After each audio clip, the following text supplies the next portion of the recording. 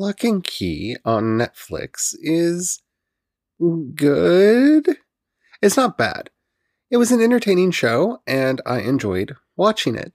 It does have a few problems, though. I found it to be a little bit empty in that we don't really get much character development, and what little that we get is only in service of the plot, so I don't feel like I know the characters all that much. And that's a problem. I understand why we didn't get a lot of world building, because the characters don't know how the keys came about, and they don't find anything that gives them a clue to that, even though they had at least one person they probably could have asked, but they don't in the season. And we'll talk about that. And it has one big problem that I can't talk about without getting into spoilers. But I really do want to talk about Lock and Key today on this episode of Project Shadow. Can you hear me? I have something to say.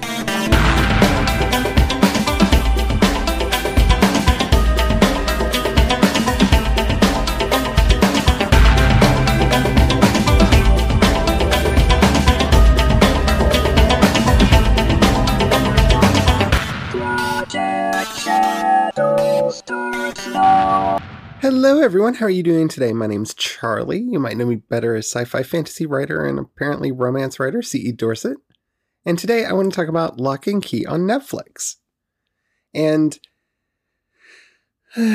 some of the issues that I had with it. All in all, it was a good show. And I think I need to say that over and over again, because I did enjoy it. I'm looking forward to the next season if it gets one. But before we get into it, if you haven't already, please take a moment to rate this podcast in whatever app you're listening to me on. It does help out a lot. It tells the algorithms to share the podcast with more people. The more people that listen, the bigger the community. The bigger the community, the better the chance we have of actually communicating with each other. And that is, after all, why I do this podcast in the first place. All right, let's get into it. First and foremost, I have to state I have not read the original comics, graphic novel that this was based on. So I cannot speak to how well it relates to the source material. And in a sad way, after having watched season 1, I feel less inclined to do so. I don't know if I'll eventually get around to it. If you really liked it, let me know, and maybe I'll give it a look. But right now, I've got a lot of stuff that I want to read and watch and write, so I don't think it's going to make my list. But for the most part, I enjoyed this show. I like the actors. I like the cast. I like the cast a lot. Jackson Robert Scott, that they got to play Bodhi Locke, is one of those miraculous child actors who managed to be chipper and childlike without being annoying, and that is rare and hard to find, and good on them for finding him. I enjoyed his character. I enjoyed the actor a lot. Other actors that I knew from other things, like Darby Stanchfield, who I loved in Scandal. She gets to play Nina, and I liked her. I kind of want her to finally, at some point, get to play a character who doesn't have such a tragic backstory, but she plays it well, so I'm not going to be hateful. Connor Jessup, who plays Tyler Locke, I loved him on Falling Skies, and he's essentially playing a similar character here, except for without the superpowers, at least so far. We'll see if that stays true. The actors were fine. I think the actors did the best they could with the material that they were given, and that, to me, is the biggest problem with this show. It is a very plot-heavy series, which I can recognize really well, because this used to be a big flaw in my writing, that I wrote very plot-heavy stuff that didn't take time to do characterization and all that. So I've learned to spot it, and maybe that made me more sensitive to it than I should be, but it made me really sensitive to it, and I noticed it, and I didn't like how we didn't really get to know the characters. With a few exceptions. I mean, Kinsey, we kind of get to know a little bit, and she's fine. Like, there are going to be ramifications for her taking, well, that's a spoiler, for some of the stuff that she does. And yeah, Aaron Ashmore's Duncan Locke, I think, has a much more interesting character arc that is unresolved so far in season 1. And Yeah, that's kind of how I felt about the entire series, is it felt unresolved. It is very definitely a setup season. This is how our heroes get involved and who our villains are. Beyond that, we get to see some of the things that the keys can do. We get to see how they relate to various things in Key House. But beyond that, it just didn't click and resonate with me in the way that I wanted it to. And that is very sad. Because I feel like this show has a lot of potential. It could really be something if it was allowed to be something. But it was so focused on being dark and brooding and sinister that it forgot really to let the kids have fun. And the reason I have a problem with that is that, like, the few scenes that should have been the case in were used in other ways. And so the show never had the breaks that it needs. For you to feel the tension, you need to have moments of release. And then those shock points that bring the tension back. And I just didn't feel that in this show. Like, from the very beginning with Well Lady, there was tension. We understood what the tension was, and it persisted throughout the series. It didn't. The best episode of the entire series was the one with Sam Lesser in it, and that's all I'm going to say before we get into spoilers. I hope they do more, and I hope that they get into the characters, because for much as much as I'm pulling back and not talking about it and not gushing over the series, I did enjoy it. I had a lot of fun with it. I would like it to just develop and grow more, and not to be what I fear that it will be. But before I can talk about that, we have to go into spoilers. So, if you have not seen the first season, and I mean the first season because the thing that I have the biggest problem with this show about happens towards the end of the series, and it's very upsetting to me, and I don't know if it should be or not. So there will be major spoilers for this series. So if you haven't seen Locke and Key and you don't want any spoilers, go watch it, come back, and we'll talk.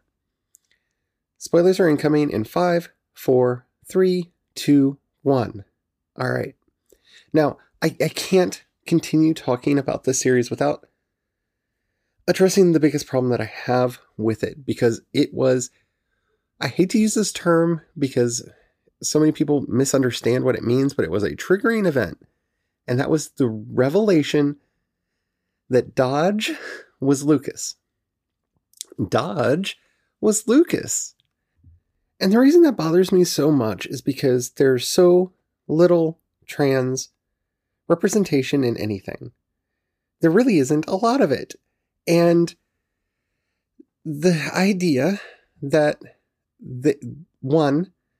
you've made your trans character a pedophile because she has sex with a 16-year-old in this, and we know that she's like in her 30s or 40s. Yeah, that's not good. That's problematic. And of course, she's a heartless killer who is part of the problem, not the solution. And I get it. What they're probably trying to say is that Dodge is actually the spirit that possessed Lucas, and when the Echo was made, it was able to come back and possess it, and that's actually what came back. It wasn't Lucas himself, even though the two faces that Lucas uses in course of the series are male, because of course they were, and the sinister killer one is female, because yeah, of course. And that really, it is problematic whether or not you think it should be problematic or not. Now, Griffin Gluck plays Gabe, which is one of the faces of Dodge, as we learn in the final moments of the series, who, in continuing this horrible pedophile plotline, is going for a relationship with another underage person. And this is where the show really just... This is not cool. This is problematic in a way that I can barely put words into. Now, I know what they're probably going to try to say, in that this isn't really Lucas, this is the demon. So it's this ancient thing that's trying to have a sexual relationship with two underage minors. That doesn't make it better. And it doesn't make better that this character is apparently... It's hard to say that the character's not trans in some way, at least in the minds of a lot of the viewers, when the character swaps gender between male and female. You see, I don't have a problem with saying that Dodge isn't trans, because that is a very specific thing that I know a lot about, because it's something that I am myself. But yeah, a lot of people are going to see this and see somebody who is at the least gender fluid, because they're able to go back and forth between being male and female without feeling anything. This is a stereotype that is so problematic and so harmful. And it just gets thrown into the show as if nothing's going on. And the fact that you're also having this character have relationships with underage minors, I just can't deal. I can't cope. This is not good. This is not good. And it's almost the thing that makes me not want to watch the show anymore. And it might be the thing that keeps me from going on to a season 2, if they do a season 2, because it really has put a chill on the show for me. Because, okay, yeah, it's a neat twist that, oh, Dodge is Lucas and Lucas is Dodge. Ooh, see, you couldn't have guessed it because the gender swap thing. Like, I see the mindset going in there, and because the character is not coded trans, in that they are somebody who was born male and feels that they should be female, that they are female, or born female and feels that they are male, they're not coded that way. They're not specifically quoted as gender fluid or non-binary. So, yeah. Okay, kudos to that. You're not making Buffalo freaking Bill. But at the same time, you are creating a character that a lot of people in the audience who don't understand the nuances between being somebody who, I don't know, is a transvestite? What is the term that I'm supposed to use here? Because you have a character that is swapping gender in front of us. And is obviously having sex with men, is at least pursuing a relationship with an underage minor that is female. So that, whether or not you conceive the character whether or not the people who created the series conceive of the character as trans, the character is portrayed as bisexual, which at the same time still makes them a queer character and still makes them on the LGBTQ spectrum.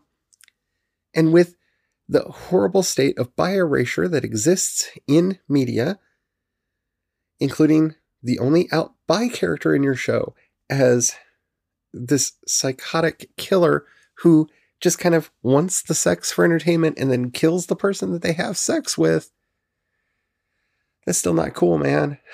That's not. And this is from I don't know what we're supposed to call them, network, streaming service, whatever, that has done this fairly well. Sex Education is exploring a bi character, a couple different bi characters, and have explained the difference between bi and pansexual. But I'm sorry, I'm beyond the point where I'm okay with the only out queer character in your series being the psychotic murderer. I'm not okay with that anymore. And yeah, it would be a little bit better if you had representation in any of the other characters in the show. And I'm sure somebody is going to point out that in the comics, so-and-so is queer, or, if you actually pay attention in the background, you'll see that this character is queer or something. But having watched the show and being one of those people who's always looking for the queer characters and looking for the queer-coded characters, this is the only real one that stands out in this show, and this isn't the kind of show, at least this season of the show, that I'm likely to watch repeatedly to look for subtlety in the background. And it's kind of a big thing for me. And I don't hear anybody talking about it. And I'm loath to talk about it because it is a spoiler. It is a major spoiler for the show, and I don't want to be... I'm torn here between being that person who spoils media for people that haven't seen it, who don't want spoilers, and being that person who speaks out about what appears to be bad queer representation. And I may be overly sensitive about this, but you're playing into stereotypes here. Cold, heartless, psychopathic, trans, and or bi, or gender fluid, or whatever character who is pursuing relationships with underage minors. That is a bad stereotype and a bad look on your show, Netflix. And I don't feel like I'm reading too much into this. I don't feel like I'm reading too much into the portrayal of the character in the show, because whether or not they were intended, like I said, to be coded as trans or gender fluid or whatever, they are definitely being coded as bisexual, and that still makes them a queer character who is pursuing relationships with underage minors.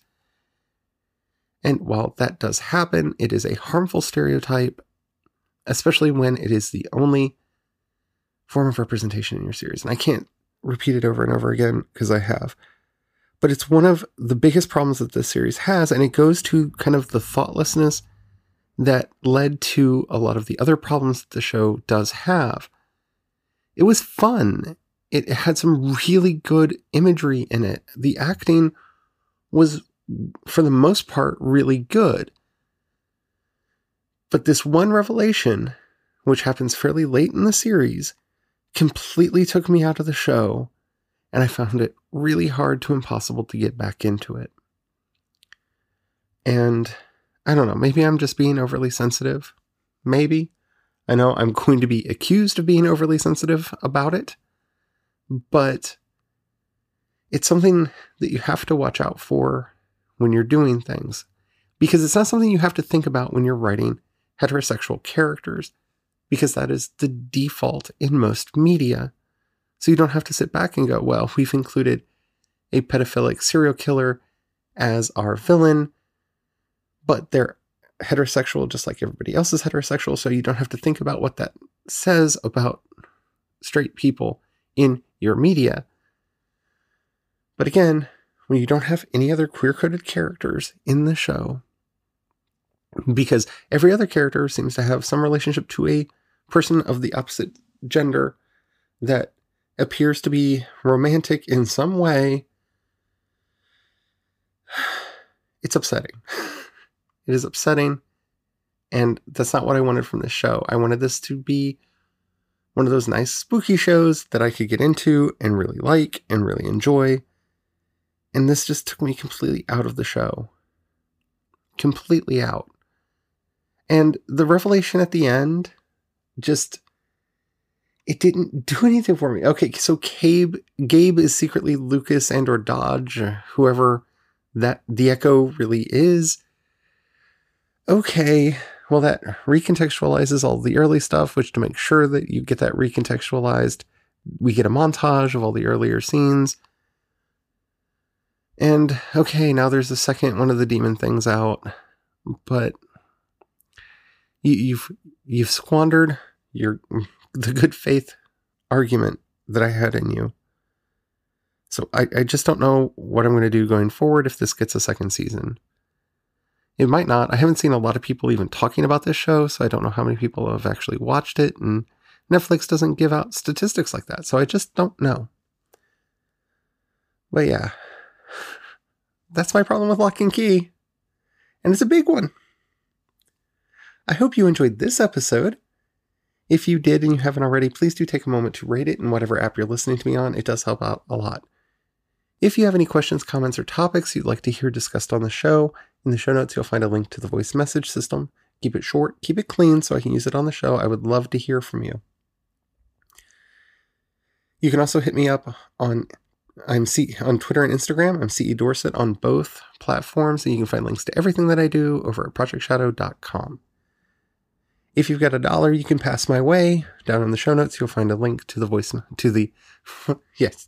message system, but also to listener support and my Patreon. Thank you to everybody who does that. It means the world to me.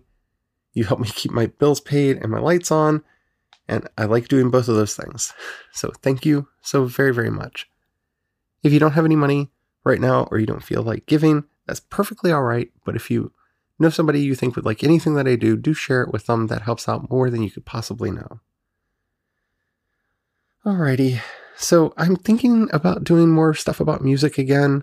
I've tried this several times on the show, and with mixed results. So if you have any ideas how you want that to happen, especially because I'm not allowed to play music anymore on the show because of contracts that I've signed, let me know what you think, because I really would like to bring that topic back. Anyway, until next time, don't forget to have the fun. Bye.